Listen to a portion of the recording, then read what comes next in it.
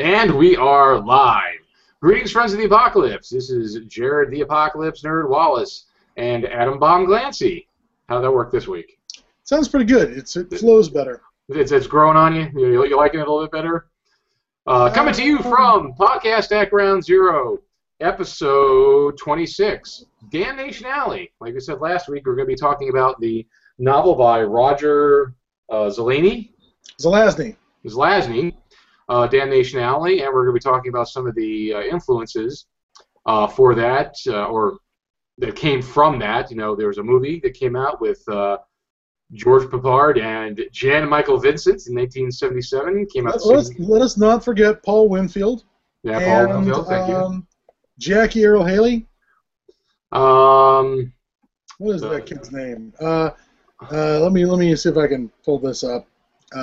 Yep, Jackie Earle Haley. Yep. And he looks like a freaking mutant now for his. Well, he is not the most handsome guy in the world, which was why he was perfect to play Rorschach in The Watchmen. Yeah, there's this horrible picture of him on. It looks like probably on. I googled it. He's got like these glasses and his goatee, and he's bald. He's not pretty. But the prettiest thing in that, as we know, was Dominique Sanda. So yes, I don't even know who the heck she is, but she was the one thing that made that cast palatable. It is not a handsome crew.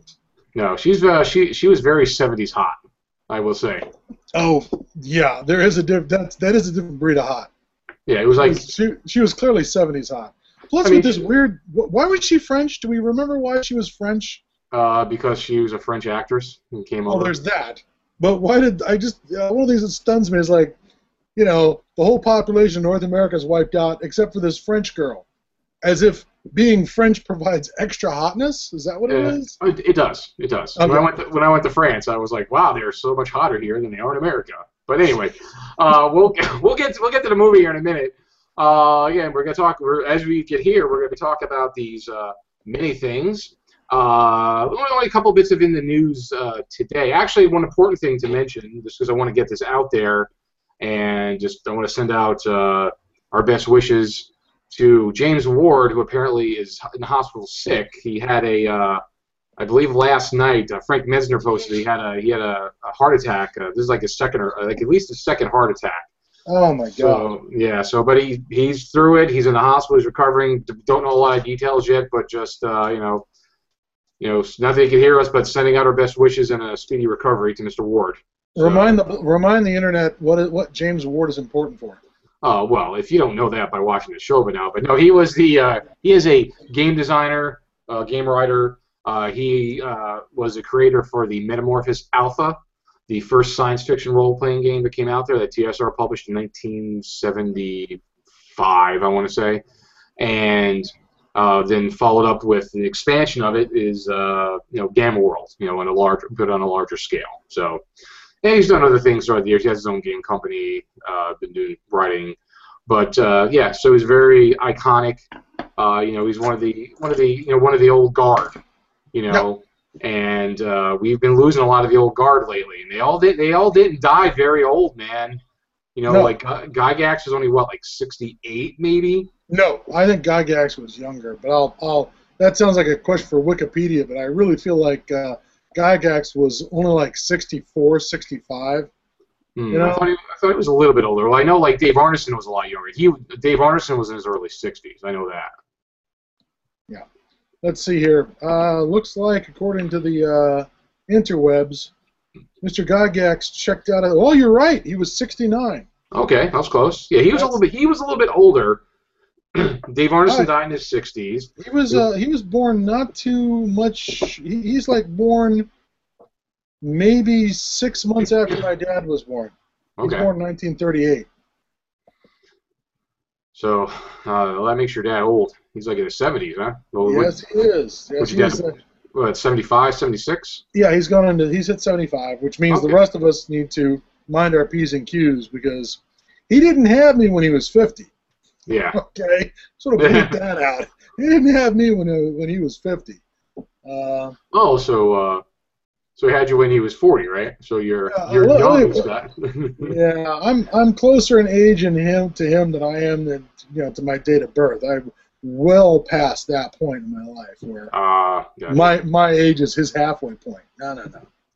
Yeah, well, you got a couple years on me, but I said I just like I posted over my Facebook page, I turned my favorite caliber this year. So Yes.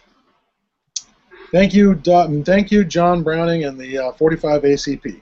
Yes, or this birthday would have meant nothing if it wasn't for that.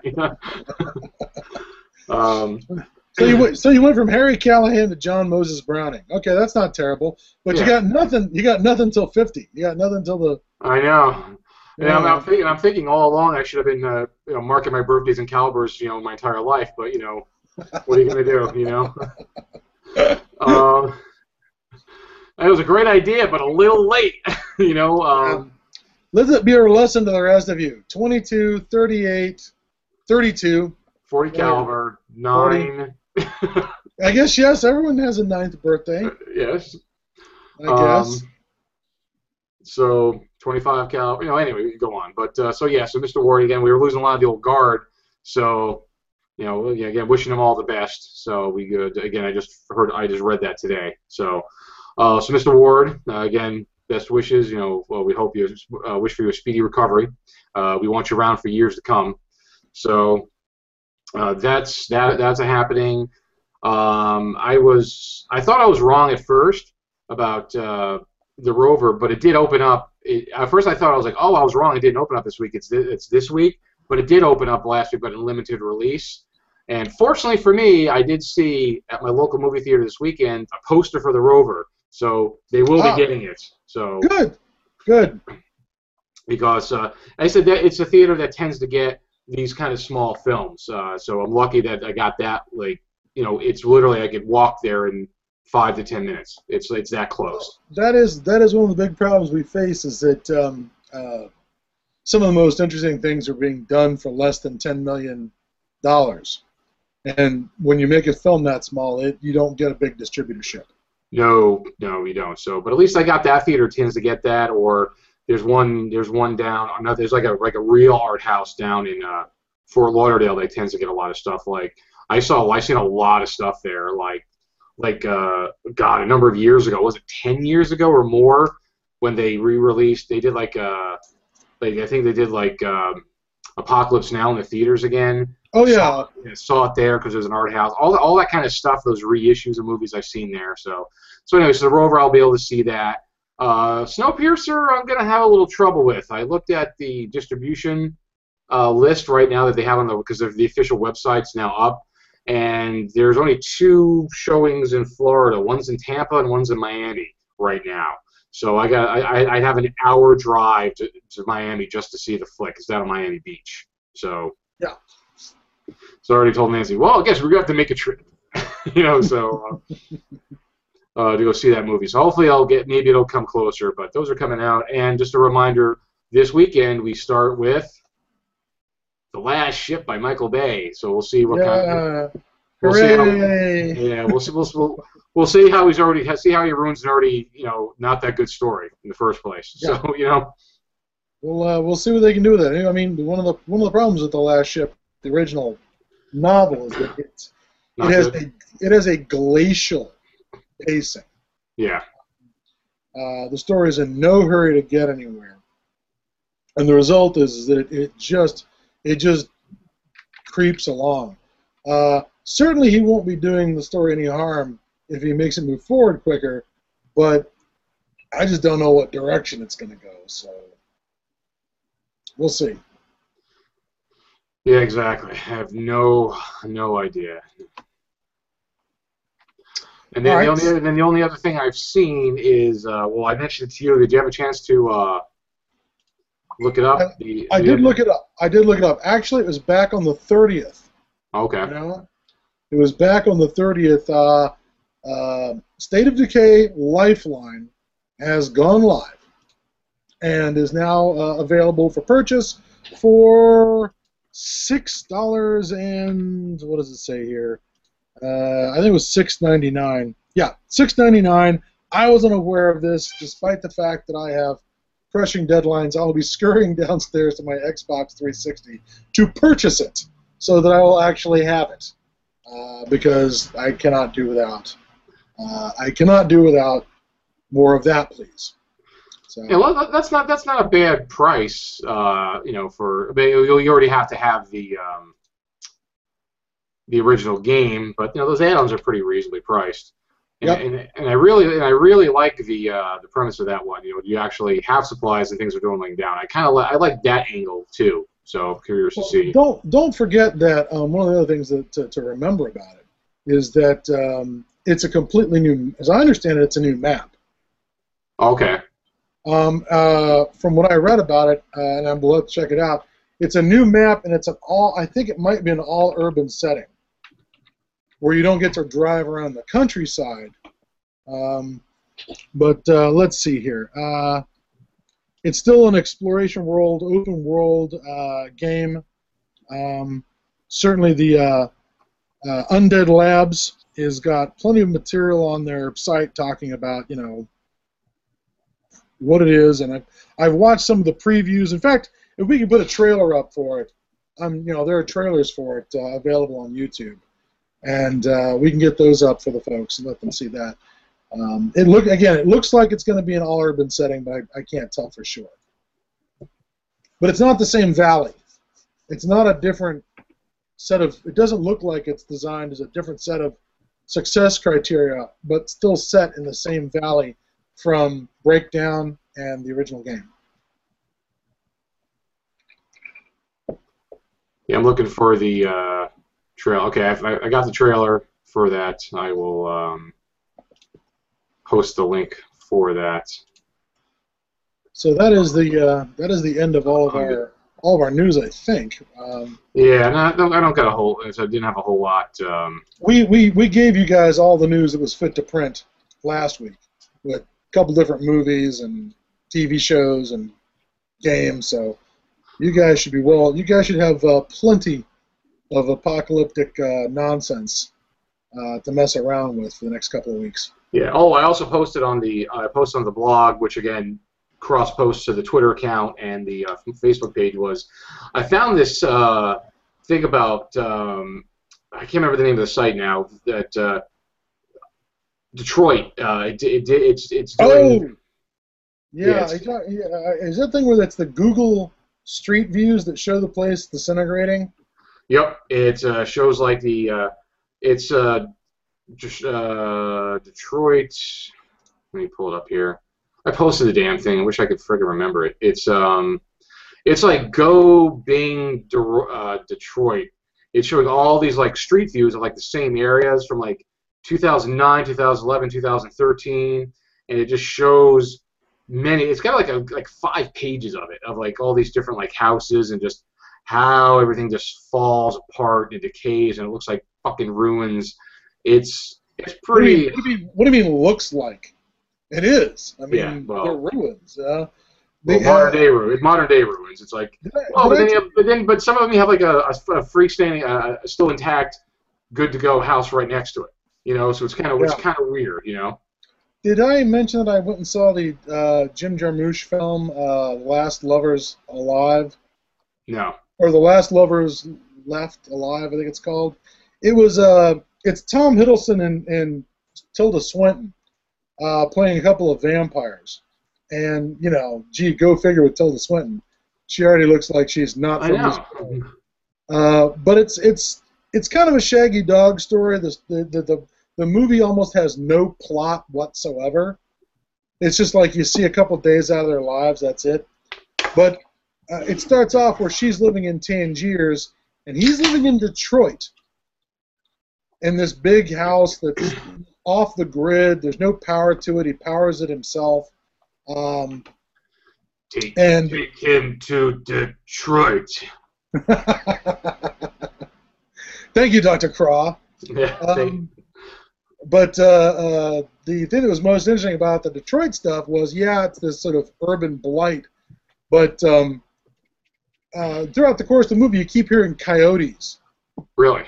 Who've moved into Detroit and are now living in the in the evacuated areas that people aren't living in. So it was a little bit like, the whole Dracula, Children of the Night, what beautiful music they make with the wolves howling outside of Castle Dracula, but instead it's the coyotes yipping, in the ruins of the Tasty Freeze, just down the street from Tom Hiddleston's lair.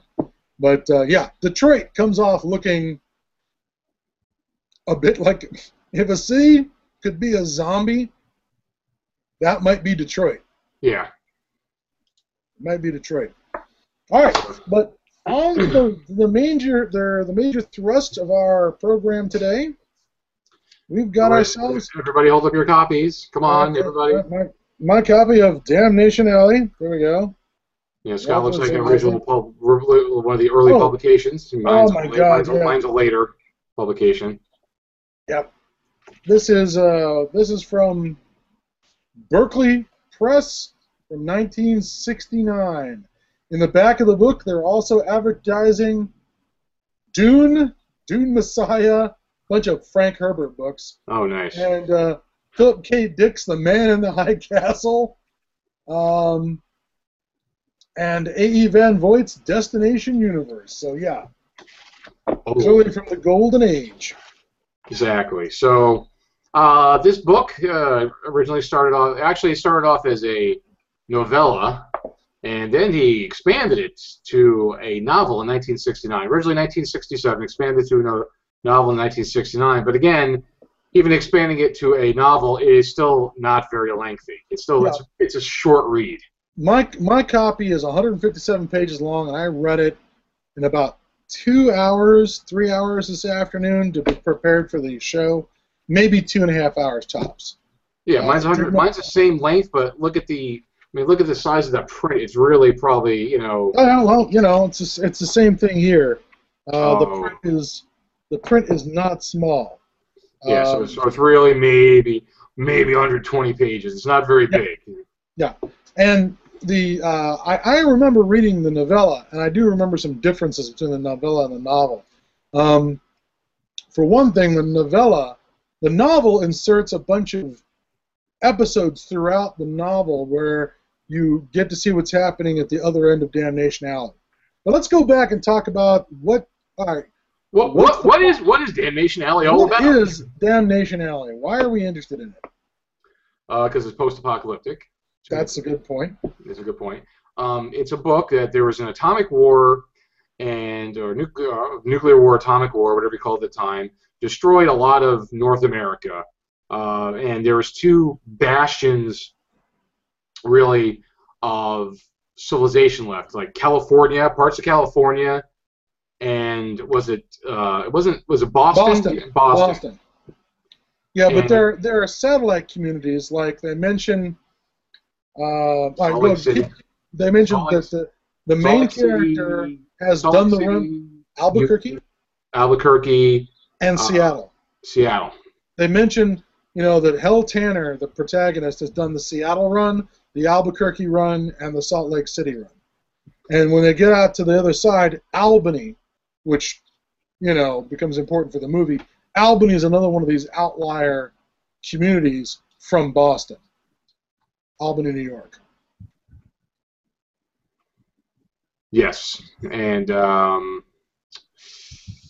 was I going to say?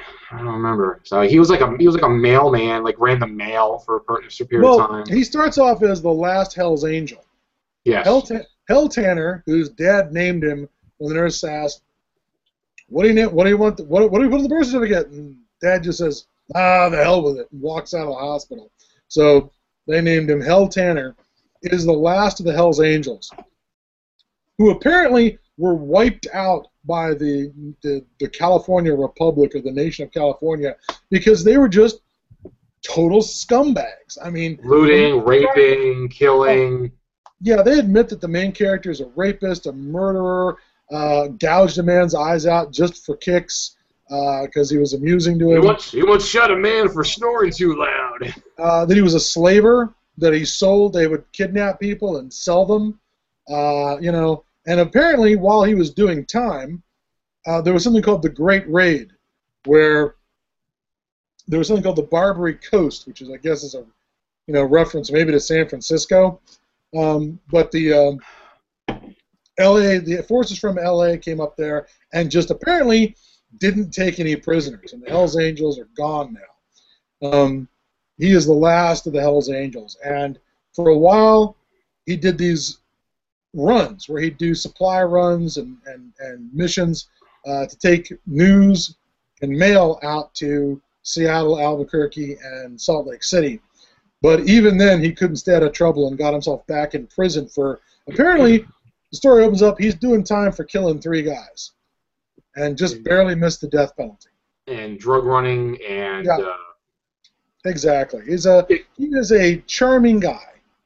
Yeah, because in the beginning it tells him about he's like, oh, I miss my swastikas and my iron crosses and my patches and my, He's got his fucking SS dagger, in his boot, and was they don't have any swastika tattoos on him, but he's your standard Hell's Angel. Yeah, bad biker stereotype, Yeah, exactly, and this world of Damnation Alley. Damnation Alley is apparently the area between the 2 coasts. It's all of continental North America. No one's ever done the run before. But until now, where some guy named John Brady comes blowing out of the wastelands, dying of radiation poisoning and half crazy and banged up to deliver this message from Boston, because apparently after the war, because of reasons, they can't talk to Boston. There's no radio communication for very far. Well, because apparently the weather systems are all fucked up in the world. Yes. It's like hail. It's like hail, rock storms, and apparently there's like a wind about 500 feet up that is like hurricane force winds constantly circling the Earth. That's why they can't fly. Because once you hit 500 feet, forget it. You're done. Yeah. You can't fly. You can even get scooped up by the winds if you drive at too high an altitude. Yeah. Yeah. And so the only way you can get around is by vehicles. That's Zelazny's, conceit for why you have to drive across North America, why you can't send a message, why a courier had to come all the way across, and then they had to send a rescue team back. And the idea is California has already had an outbreak of this plague and managed to come up with a cure. And we'll just call it the vaccine for the time being, rather than try and look it up in the book. But they put together a team of drivers to go across the country. Three vehicles, two per vehicle. Yeah. And, except for Tanner, because the deal with it. They recaptured him. They needed him to drive because he's done all these runs before. He's a badass. They if anybody could do this, they think he could do it. So because he's got like that skill set. They made it clear that they very telegraphed everything. It's like, I hate you. You're a bad, scummy person. I wish you were dead. But you got the skill sets of driving and vision and how you could see and reflexes. So you're the only one who can make it. I don't care if you die, but I want the vaccine to get across. Yeah. In fact, at some point, Hell Tanner brags that he's been to the Mississippi. Mississippi. He has been as far as the Mississippi, and I was like, bullshit. No one's been that far. Well, the guy who came from Boston did, and anything a guy from Boston can do, Hell Tanner can do twice as good. He's like, I've been to, that's like halfway there, so I figure I could do it, So his choice was go back to jail for the rest of his life or do this, and if he does he gets a pardon, like Snake Plissken. Well, the whole meeting between Denton and Hell Tanner is almost, in some ways, it's very confrontational. It's almost word for word like Lee Van Cleef and Kurt Russell. In Escape from New York? In Escape from New York. It's like literally... I have a gun. Wait outside. Yeah. Denton says, wait outside. This guy's dangerous. I know. And it really plays out almost exactly like... And frankly, if Snake Plissken was fucking inspired by anything, it's Hell Tanner. Yeah. I mean, right down the line with the motorcycle boots, on him, and the badass attitude. Although, admittedly, Snake Plissken seems like slightly less of a scumbag, but only because Hell Tanner is a huge scumbag. But that confrontation, Space Glisten's just dirty. You know, he's not a total scumbag. He's just dirty. You know. But anyway, so they recruit him to go the drive. They look so and he's such a scumbag that in one of the opening things he tries to kill the other drivers so he can escape. Remember that where they're getting the bodies out of the damaged vehicle? He tries lighting the fuel on fire. Yeah, because there were orders. They said, well, if you try to take off, they'll burn you. Because apparently they have big flamethrowers on the cars. They're like these big armored vehicles. Oh yeah, I don't remember the descriptions of them, but they say car, but then they start talking about what they've got, and it's pretty. The Landmaster from the movie is not bad. They're 8-wheeled vehicles. They're over 30 feet long. They're covered in 50 caliber machine guns, front, back, sides. There are no windows. Oh. There's just cameras on the outside, and you sit in this bubble of screens that show you up, down, left, right, even below the vehicle. Oh, that's right. So you have a full view. Yeah, and they got flamethrowers mounted on 5 different sides: front, back, left, right, and up. There's a rack of missile launchers like on the Landmaster. The one thing that the car, which is never given a name, the one thing the car has that the Landmaster doesn't is that it's covered with giant knives and sharp edges that can fold out and be folded back in case one of the giant mutant creatures on the wasteland grabs a hold of the vehicle. It can eject these blades that'll slice into them. Yes, because folks, apparently in this apocalypse, the Damnation Hell is full of giant,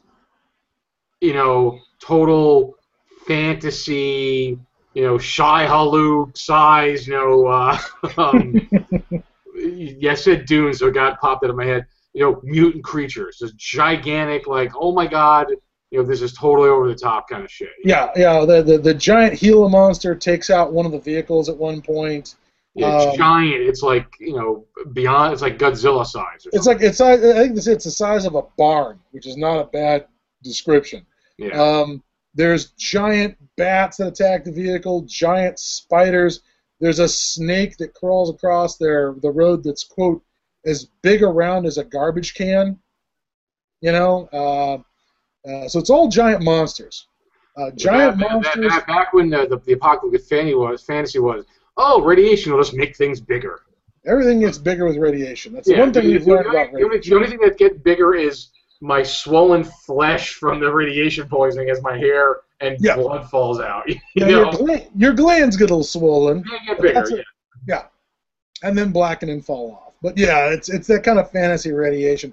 The other thing that's fantasy is that the war blew all this stuff up into the atmosphere. It's been caught up by the new super wind that exists. And there's like tornadoes that go around sucking more material up into the super wind. So occasionally it just rains down. We'll be just driving along and rocks the size of, quote, tombstones will just fall out of the sky and crash down on you.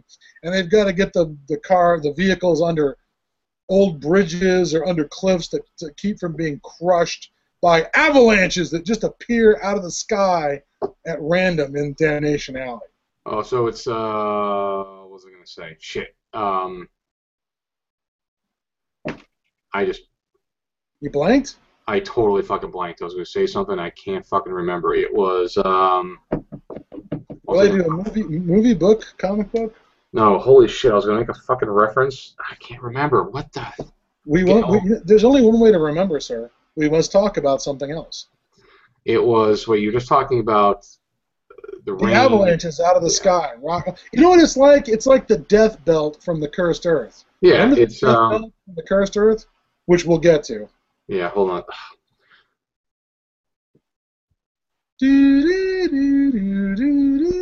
Oh, okay. So that must have been now I remembered it.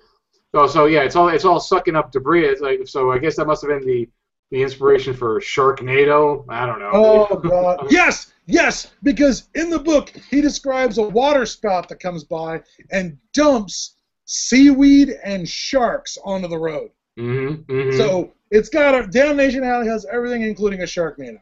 Sharknado. That's it. It's the perfect book. Next show. mic drop, and done. Thank you. Just walk off stage. Yeah, so there's radiation. There's also, once you get closer to the civilized areas, there are biker gangs that try and run him down at the end of the story. Partway through, they can occasionally get little radio contact, like very short distances, and some guys start radioing them somewhere, I guess it's Indiana, to like stop your vehicle and pull over. And when they just keep going, this tank shows up. This salvaged pre-war tank shows up, and the war took place before Hal Tanner's born. He's only 25 in the story. Yeah. Although he reads like he should be a 40-year-old. Yeah.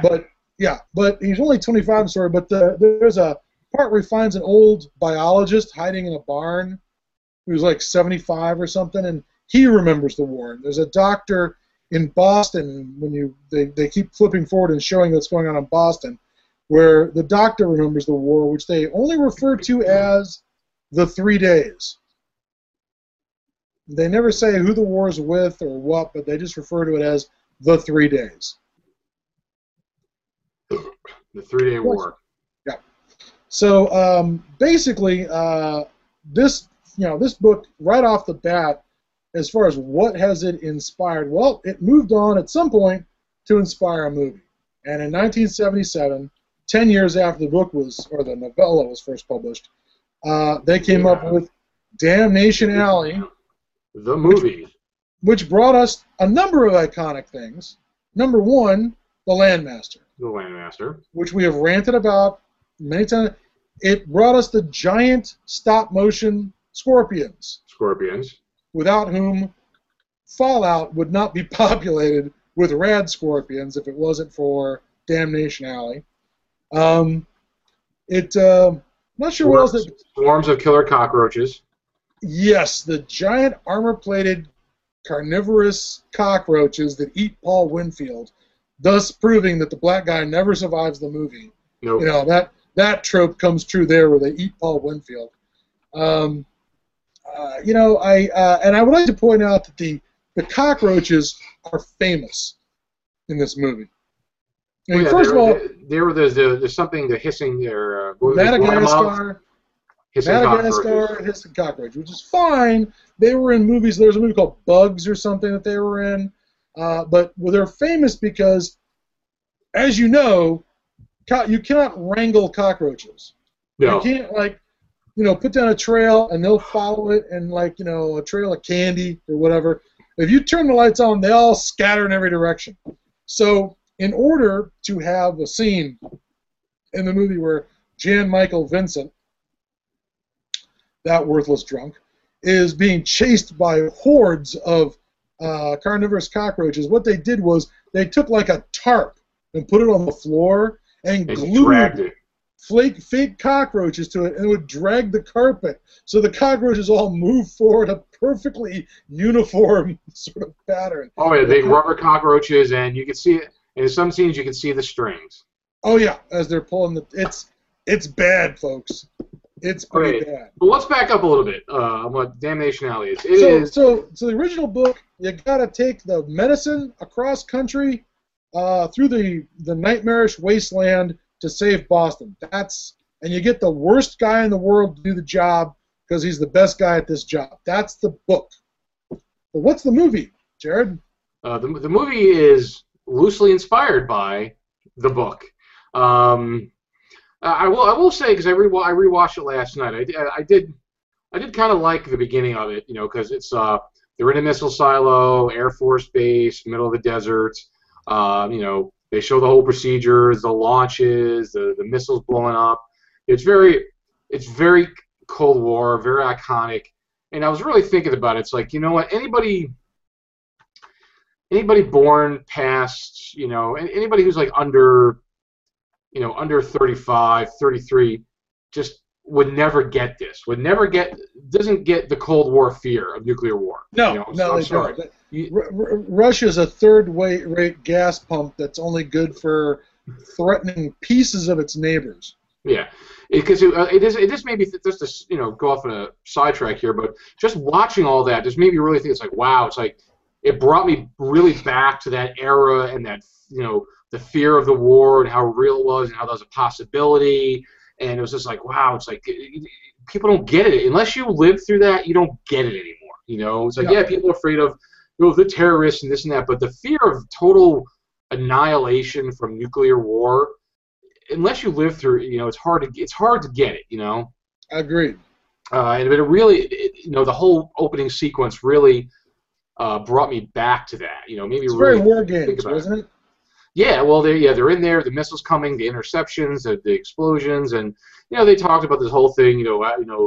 It did the whole thing. Like the Earth got knocked off the axis, the skies were crazy with weather and stuff like that, and they're at this base, and they're all just hanging out. The structure's still there. A couple guys, they said, I quit the Air Force, and they're off on their own.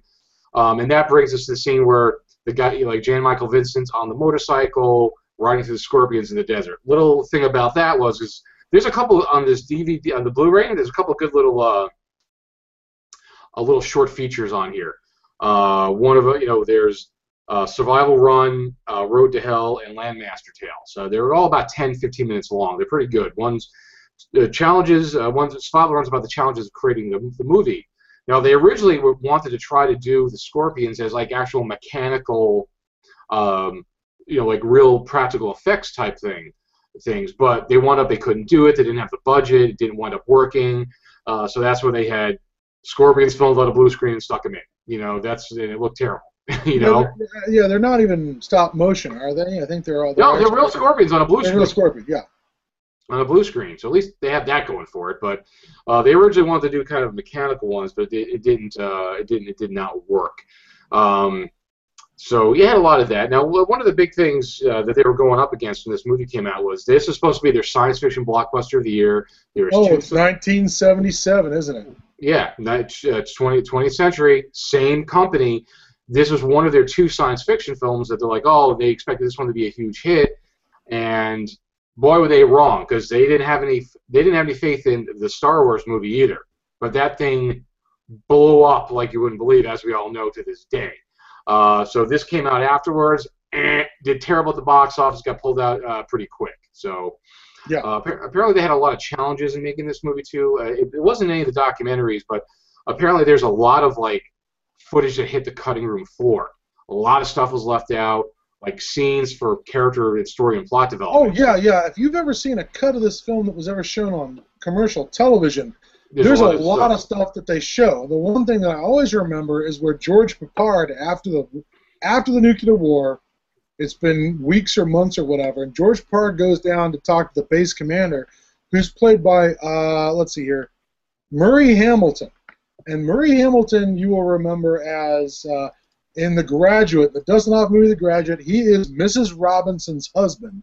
He is also the mayor of Amity, Long Island, from Jaws. He is the mayor from Jaws, who's all like, we can save August, where he's gone completely nuts. And I'm not sitting around here. This is why this guy winds up to be a hot lunch. But that's Murray Hamilton.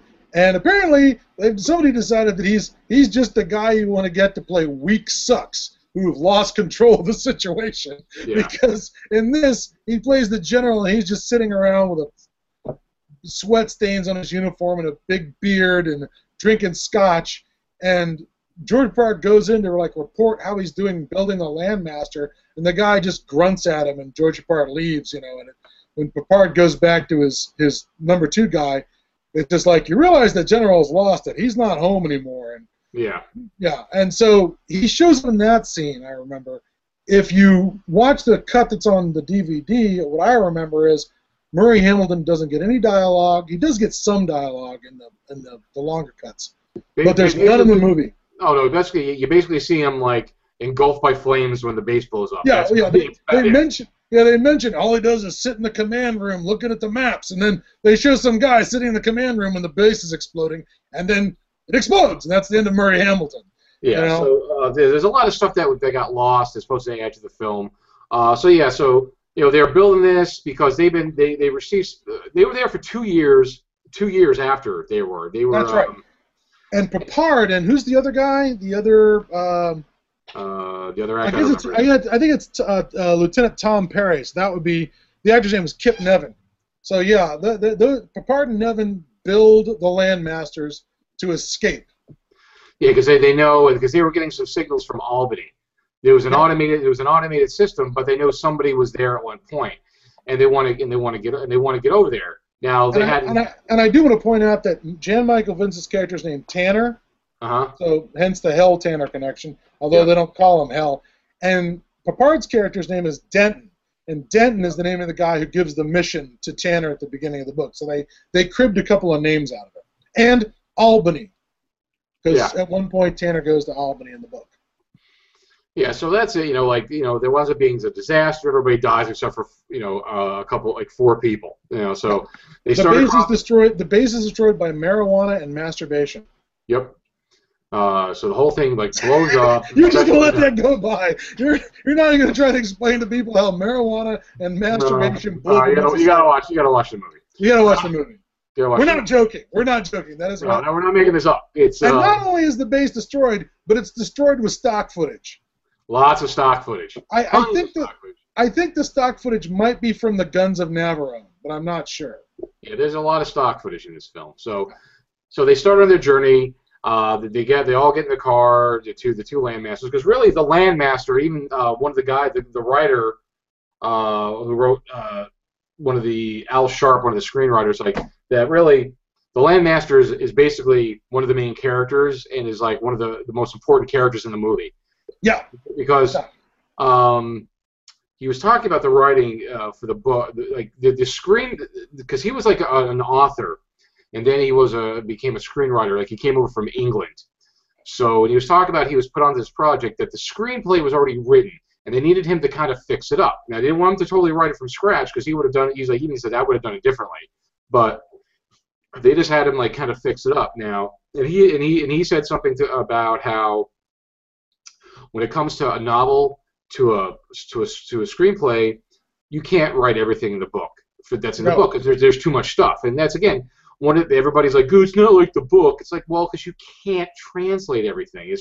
There's too much going on. Every movie would be 15 hours long, So, and he's talked about the movie, how one of the things they didn't want him to do was they didn't want him to have all these, like, little giant episodes of like, well, how are the hippies handling it, and how are these people handling it? They didn't want all these giant stop-off points telling more stories. They wanted to focus on the road trip, and they had a couple little stops here and there, but it was mainly about the road trip, the vehicle getting across the road. They stopped and picked up in Vegas, picked up the girl, they picked up the boy, they ran into these other people, but they both touch on it, keep going. I think the only people they run into is like a trio of scabby, rapey radiation guys. That's it. And the whole trip across the country, they run into the girl, Jackie Earle Haley, cockroaches, scorpions, Jackie Earle Haley, and that's it.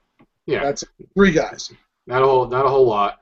And the cockroaches scene, because even they're like, because that scene's kind of cool, because they go to the town and it's like, they're like, something's, like they're looking at things, they're like, something's not right, because everywhere you look, there is no rubber on, there's no tires on vehicles, no cloth anywhere, there's no, like, anything that's could be eaten was eaten. All bones and skeletons are picked clean. There's no wild dogs. There's no wild dogs in town. There's no rats. There's no nothing. Yeah. They've eaten everything that could be eaten. So it's kind of that's kind of cool. That's a good Gamma World scenario right there. And let's be honest. It's the thing about the cannibalistic cockroaches are not a bad idea, even though it's terribly done in the movie. And all that happens is that 20 years later, they just do it. They throw CGI at the problem in The Mummy with the flesh-eating scarabs. Well, they threw a lot of things at us with CGI in The Mummy, but. Yeah. But they came back with that same exact idea, just with better technology. Yeah. But it was not happy to begin with. No, bad situation. So that was like the main premise of the movie, and even he looks at the satellite images, finds the narrow path, and they talk about the vehicle a lot, like, oh, it could float in water, it could take 60-degree inclines, and it could do this, it could do that. But of course, immediately they lose one of the fucking land masters immediately, like out of the gate. Lose one of their guys immediately. Lose one of the guys, and they're going again. We told you the whole story, the whole trip. They have a couple of stops. They get to Albany, and then they get to Albany. A couple stops along the way. There's a lot of scenes of just the landmaster going across the land. Yeah. Now it was post-apocalyptic vehicle porn, really. This movie. Yeah, it really was. And there was something about when they get it out on one of those lakes in Nevada, where it's got the wheels turning like it's paddling across. I want to say that was that a model? There were some models used in the big flood scene. Yeah. But I want to say that might have been there was something about that I remember reading with that. That was the actual landmaster. Yeah. It would float. Yes. It could float, but it didn't have any propulsion. That thing of turning the wheels didn't move it forward. Yeah. Yeah. Yeah. Well, he talks about it. The gentleman, Dean Jeffries, he was the car designer. Landmaster Tales. Actually, Landmaster Tales. It's on YouTube. I put it under our favorites under the YouTube channel, so you can watch it. It's like 10 minutes long. He talks about the building of the Landmaster, everything behind it, a little bit of the history of it, what happened to it afterwards. And he's like, yeah, it was supposed to float. And it's all steel, but he made it float. He made it work. Yeah. And he's like, it really worked. He said he loved designing. He's like, it worked. It drove. The wheels. Like you see, like the side of the vehicle cams where all the wheels are flipping and everything. He says it worked for real. They drove it around a lot. They only had one incident where they had a flat tire, but otherwise it worked perfect. The whole time. It wins. The movie wins because it has created this iconic vehicle that has been recycled a couple of times since and has been used for. I mean, it got cribbed for Mara Project for vehicles. It got cribbed for Mark Miller's Traveler. When one of the things in the old science fiction game Traveler, was at the ATV, the all-terrain vehicle, that every group of players had because it was standard on one of the ships that you got at the beginning of the game. It's the Landmaster. The illustrations were absolutely just the Landmaster from that movie. That prop has inspired a number of other props. In that sense, it's had a lot more mileage than it deserves, no pun intended. You know what I mean? Oh, yeah. For a movie that bad, for the prop to have survived. The Landmaster was the star of the movie. Yeah. It certainly wasn't that bad. The Landmaster was the coolest thing about that whole movie. Yeah. And it's worth taking a look just for that. It beats the EM-50, urban assault vehicle all to hell from Stripes. From Stripes, yeah. Yeah. Oh yeah, he talks about the history of the vehicle. Like he said, he had that vehicle plus a lot of the other vehicles he had in his yard, like his garage or something. And he said this guy was bugging him for years and years and years and years to sell it to him, and he finally did. And he sold it to him, and the guy restored it, and it was shown around for shows for a while. But I think a couple of years ago. In storage, the storage place got broken into, and some scumbags vandalized it. So now it has to be fixed up again. 2009, it got vandalized, and it's looking to be repaired again. Yeah, so apparently from somebody who doesn't appreciate it, but clearly, barbarians. Oh Philistines. Fucking savages. But yeah, so it was in again. I from the help from one of our friends. Found it on YouTube. It was in the gas commercial for the Amoco gas commercial. The Road Warrior. The Road Warrior. Yep, driving around the Landmaster. It's on the favorites on YouTube. And again, the little short vignette is on there too, and he explains the development of it and building it and stuff like that. So yeah, it's got a pretty good history. So again, that's the star of the movie as far as I'm concerned. Is that. And at Damnation Alley, I will say this. I want to say something about the book. So the novel versus the novella. Spoiler alert. Oh, yeah, we should have said that 50 minutes ago. But yeah, but this is the big spoiler. when I read it, the novella originally, my recollection was that Hell Tanner dies getting the cure to Boston. In this version, they strongly imply that when he collapses, he does not die, but survives. Survives to go on to vandalize the statue they build to him at the end, before leaving town in a stolen car.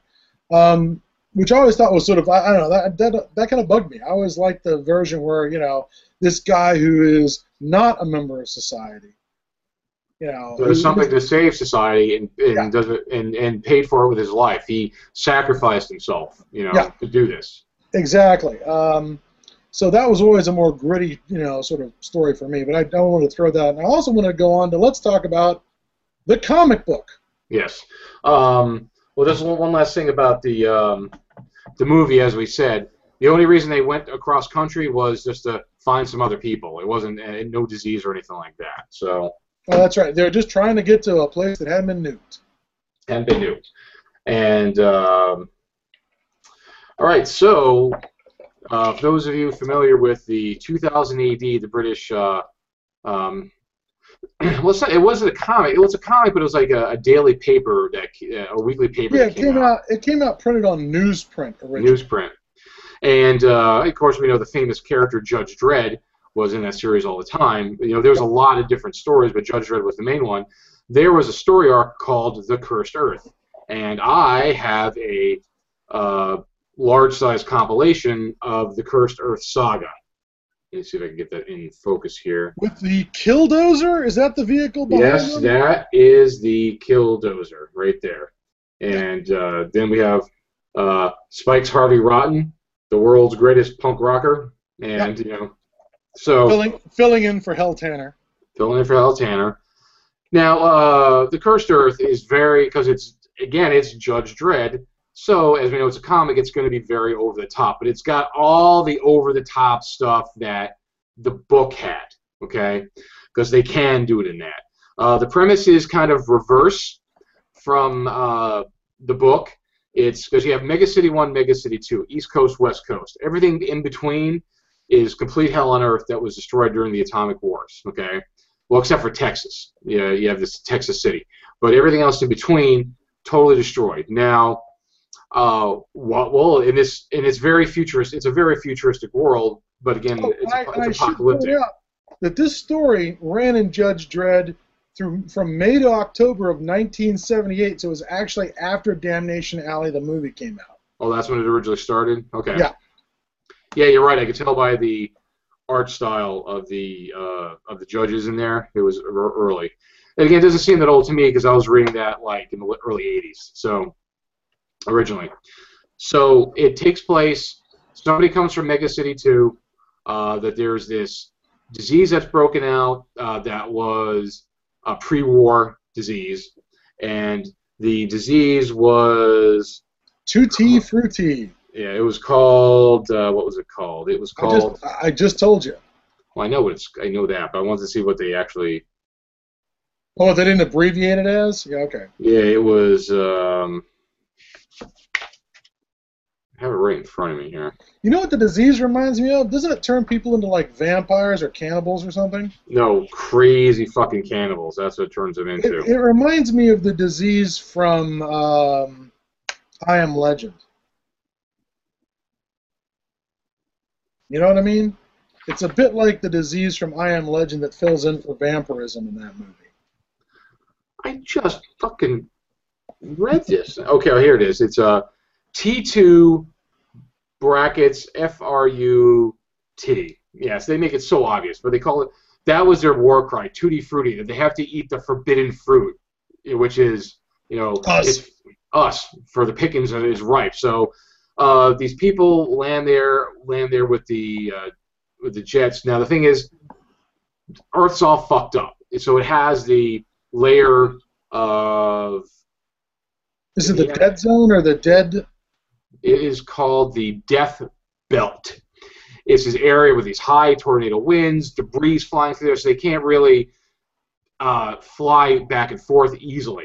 they have to get good pilots to get through. Now, of course, the guy comes back, they tell him what's going on, and they're like, oh, we would have you fly back there, Judge, but all the airports are taken over by the crazy cannibals. And then it's like, well, couldn't they just find a way to get down and land right outside and kind of go in? But shh, quiet, don't ruin the story. So, or better yet, why don't they get on the fucking radio and just tell them the goddamn ingredients for the fucking serum so they can just make it? Well, they're under siege, so they don't have time to get these signals. They're fighting the battle for their lives. So, okay, because reasons. Okay. Yeah, there's reasons for it. So, so they have this team, the Killdozer, these warbots. He picks his. He needed another writer, so he picks Spike Harvey Rotten, this criminal, because he's tough, he's bad, he's been to the wasteland. So, same premise, they get the crew to go across. I guess Judge Dredd tells Spike Harvey Rotten, well, you can come with me or you get killed. Same kind of presence.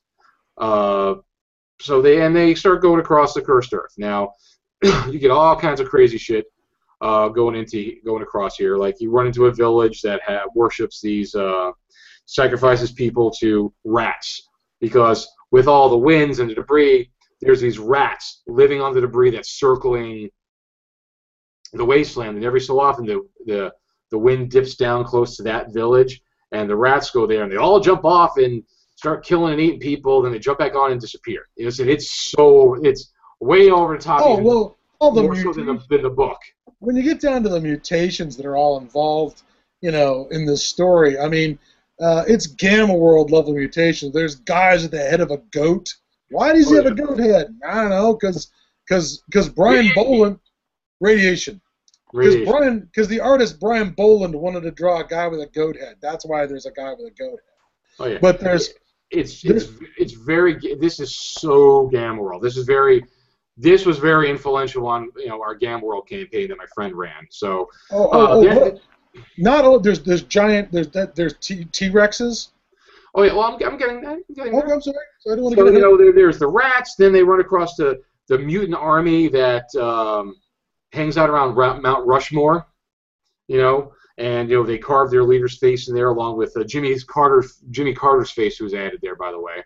So, yeah, that's it. There you go. Because I can totally see Jimmy hanging out with Washington, Roosevelt. There's Jimmy Carter. Move it over, and there's the mutant master. There's the mutant master right there, if you can see that there. So, so they got them. They're chased down by them. That gives them problems. They also run across. There's all kinds of mutants. It's a wasteland. And one of the cool things in here was the vampire robots, which I think would be a great Gamma World scenario, or even a possibly maybe a Mara project. Like later on. Possibly you could kind of maybe work that in there, or an aftermath or something like that. The vampire robots. I won't spoil too much of that. Oh, it's going to be hard to get your hands on this, folks. So I don't know. But that's a cool little subplot. The vampire robots. Of course, Las Vegas exists. We get to Las Vegas. Well, before we have the battles, they run across this alien, because there's like these alien slavers that bring these aliens that they bring them to Earth to have like this alien circus in the cursed Earth. It's well populated, the cursed Earth. Yeah, the cursed Earth is wall to wall with people, mutants, aliens, dinosaurs, flying rats, mutant armies. It's a bit crowded, actually. Very crowded. Tweak is the alien they run into, who has like the big claws and he eats rocks. It looks like an aardvark with giant pincers. Or an anteater or something. I don't know. It's a ridiculous alien. Yeah, there's lots of dinosaurs and T-Rexes, because apparently there's like some kind of clone. Is some kind of let's see here. There was some kind of entertainment complex where they figured out they were reconstituting and making dinosaurs. So it's Jurassic Park. They're making Jurassic Park basically, and before Jurassic Park, Earth, and It's all fucked up, and they're running around, roaming the countryside, killing things. People, have like, small ones in pits like Conan. It's great. It's got that. They run across a giant. They go to Vegas where there's judges there, but the judges basically it's just the mob, and they're calling themselves judges, and they have lots of games of chance and killing people. Most of them lethal. Tank battles, and yeah, it's crazy, this story. And finally, the last sort of hurdle to get to Mega City 2. Let me see if I can find the actual name for them. Hold on. Is the Legion of the Damned? Yeah, it's Robot Army.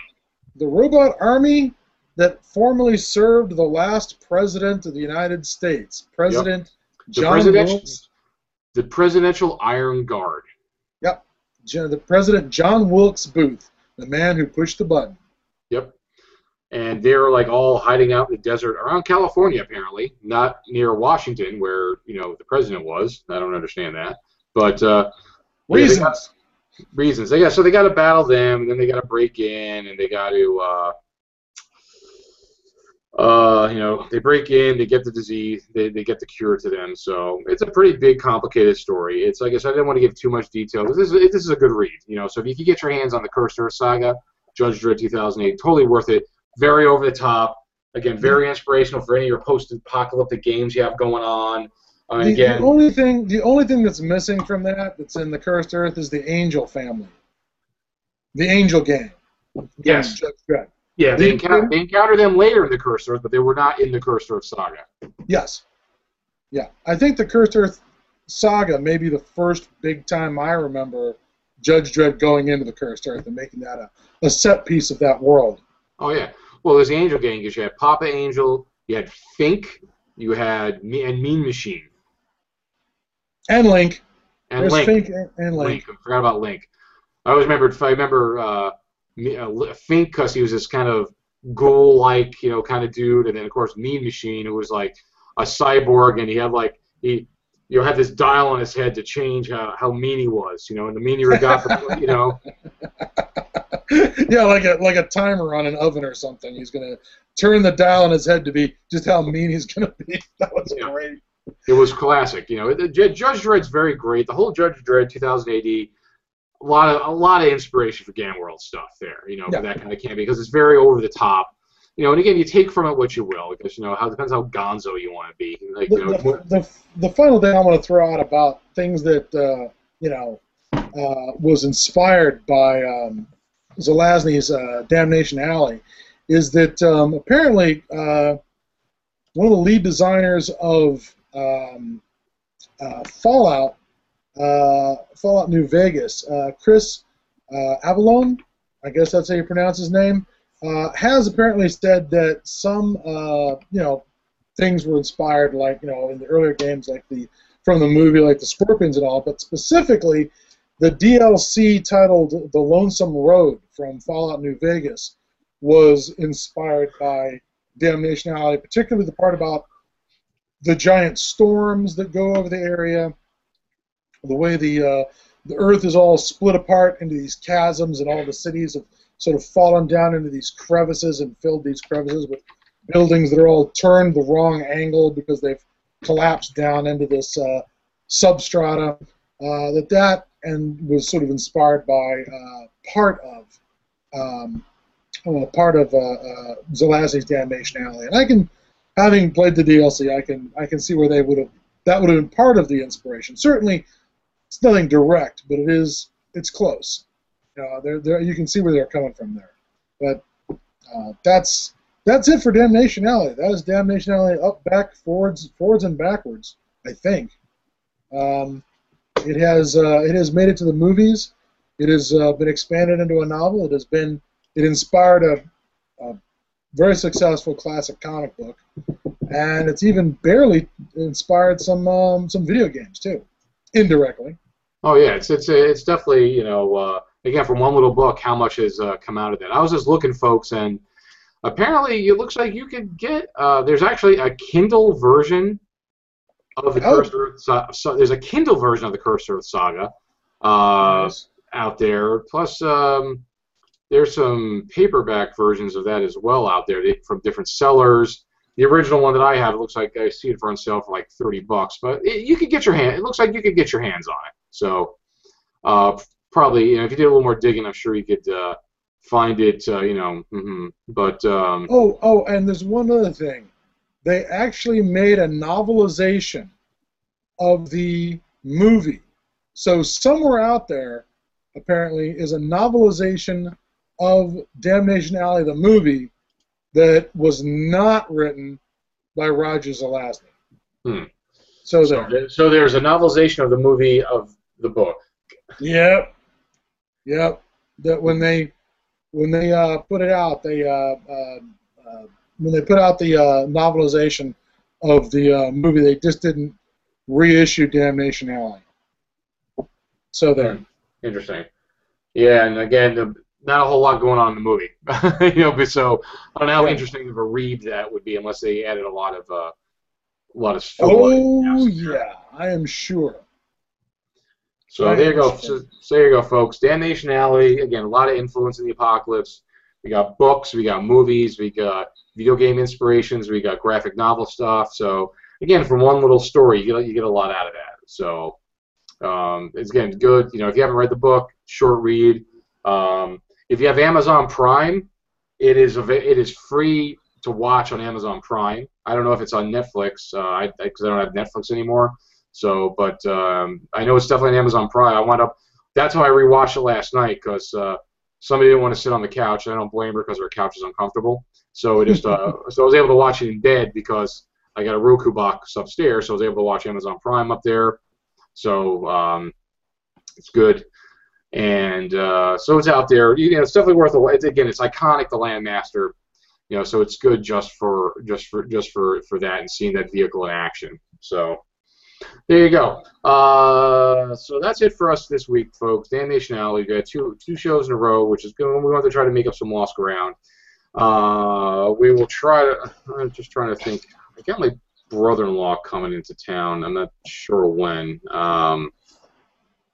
Next week. So, all right. So I'll be fine for 2 weeks for our normal 2 week schedule. So. All right. So it'll be back in 2 weeks. Yeah, we'll be back in 2 weeks. Because I figure we're good for that. And folks, we don't know what we're going to do yet. We might do another one of these because I kind of like doing these. I kind of like doing the book, movie, and other inspiration thing that we got going on here. It's kind of cool because we can talk about multiple medias and how they flow. We were talking about possibly doing The Postman because that's another one that the book and the novel. Whoa! Wait a second. Did you read the novel? Yeah, just they go in completely different directions. Yeah, so maybe we'll do that, or I don't know. We'll me and Scott will talk about it, during the week to see what we're going to do next. Not sure. We're going to do something specific or a broad topic. I don't know. We'll see. Maybe we'll talk. One of those things. I was thinking about it because one of these things I always wanted to talk about, but I'd have to do a little more digging first so we could really talk on the subject. Is music. I don't know if we'll do that, but that's something I would like to try to talk about. Just post-apocalyptic music. Now, Mr. Wallace, we did cover Triffids earlier. I don't know if we could really say anything else about Triffids, but Triffids is one of those things that's gone through a movie, a book, and two different versions of the TV series, and it's been a comic book. There has been a day of the Triffids comic book as well. So Triffids is one that we could certainly take it would have to be a fairly short episode. We've hit Triffids before. I don't want to go too much over the same ground twice, but that's another one that's just been through multiple incarnations, because again, it's such good material. They keep coming back to that well. Apparently, everybody's afraid of killer plants, particularly when you're blind. And then, Survivors has done that. It was a novel. It was and it's now a radio. Oh, I got through all the. I got through the entire Survivors series 1, all 4 parts, 4 hours of it. It's good. There's some familiar characters that they bring in, but it's like different stories with them, different things going on, and it's good. And apparently, I was reading it's had such a good reception that they're gonna put out. They already planned a second part to it, second series. Good. but again, next year, a year from now. But apparently it's done so well, they're going to do a third one already. Okay. So, because they do a lot of other stuff, they have to put it into their schedule. So they plan on doing. Have to wait a whole fucking year for Series 2, which is going to come out next June. But then November, they're going to have Part 3 coming out only like 6 months later, because apparently it's doing so well. Oh, I'm so glad I'll be able to hear it before I'm 50. Yeah, isn't that nice? I was like, I posted on their Facebook page. I'm like, I gotta wait a year. It's like we're writing it right now, and I'm like, oh, come on, guys, you can't do that. Speaking of things that people are waiting on that haven't written yet, I need to go and get back to work on Delta Green. So I will see you in the wasteland, sir. All right. So again, folks, we will let you know what we're gonna do. We will see you in 2 weeks. Same mutant bat time, same mutant bat channel. Thank you, and good night. Good night.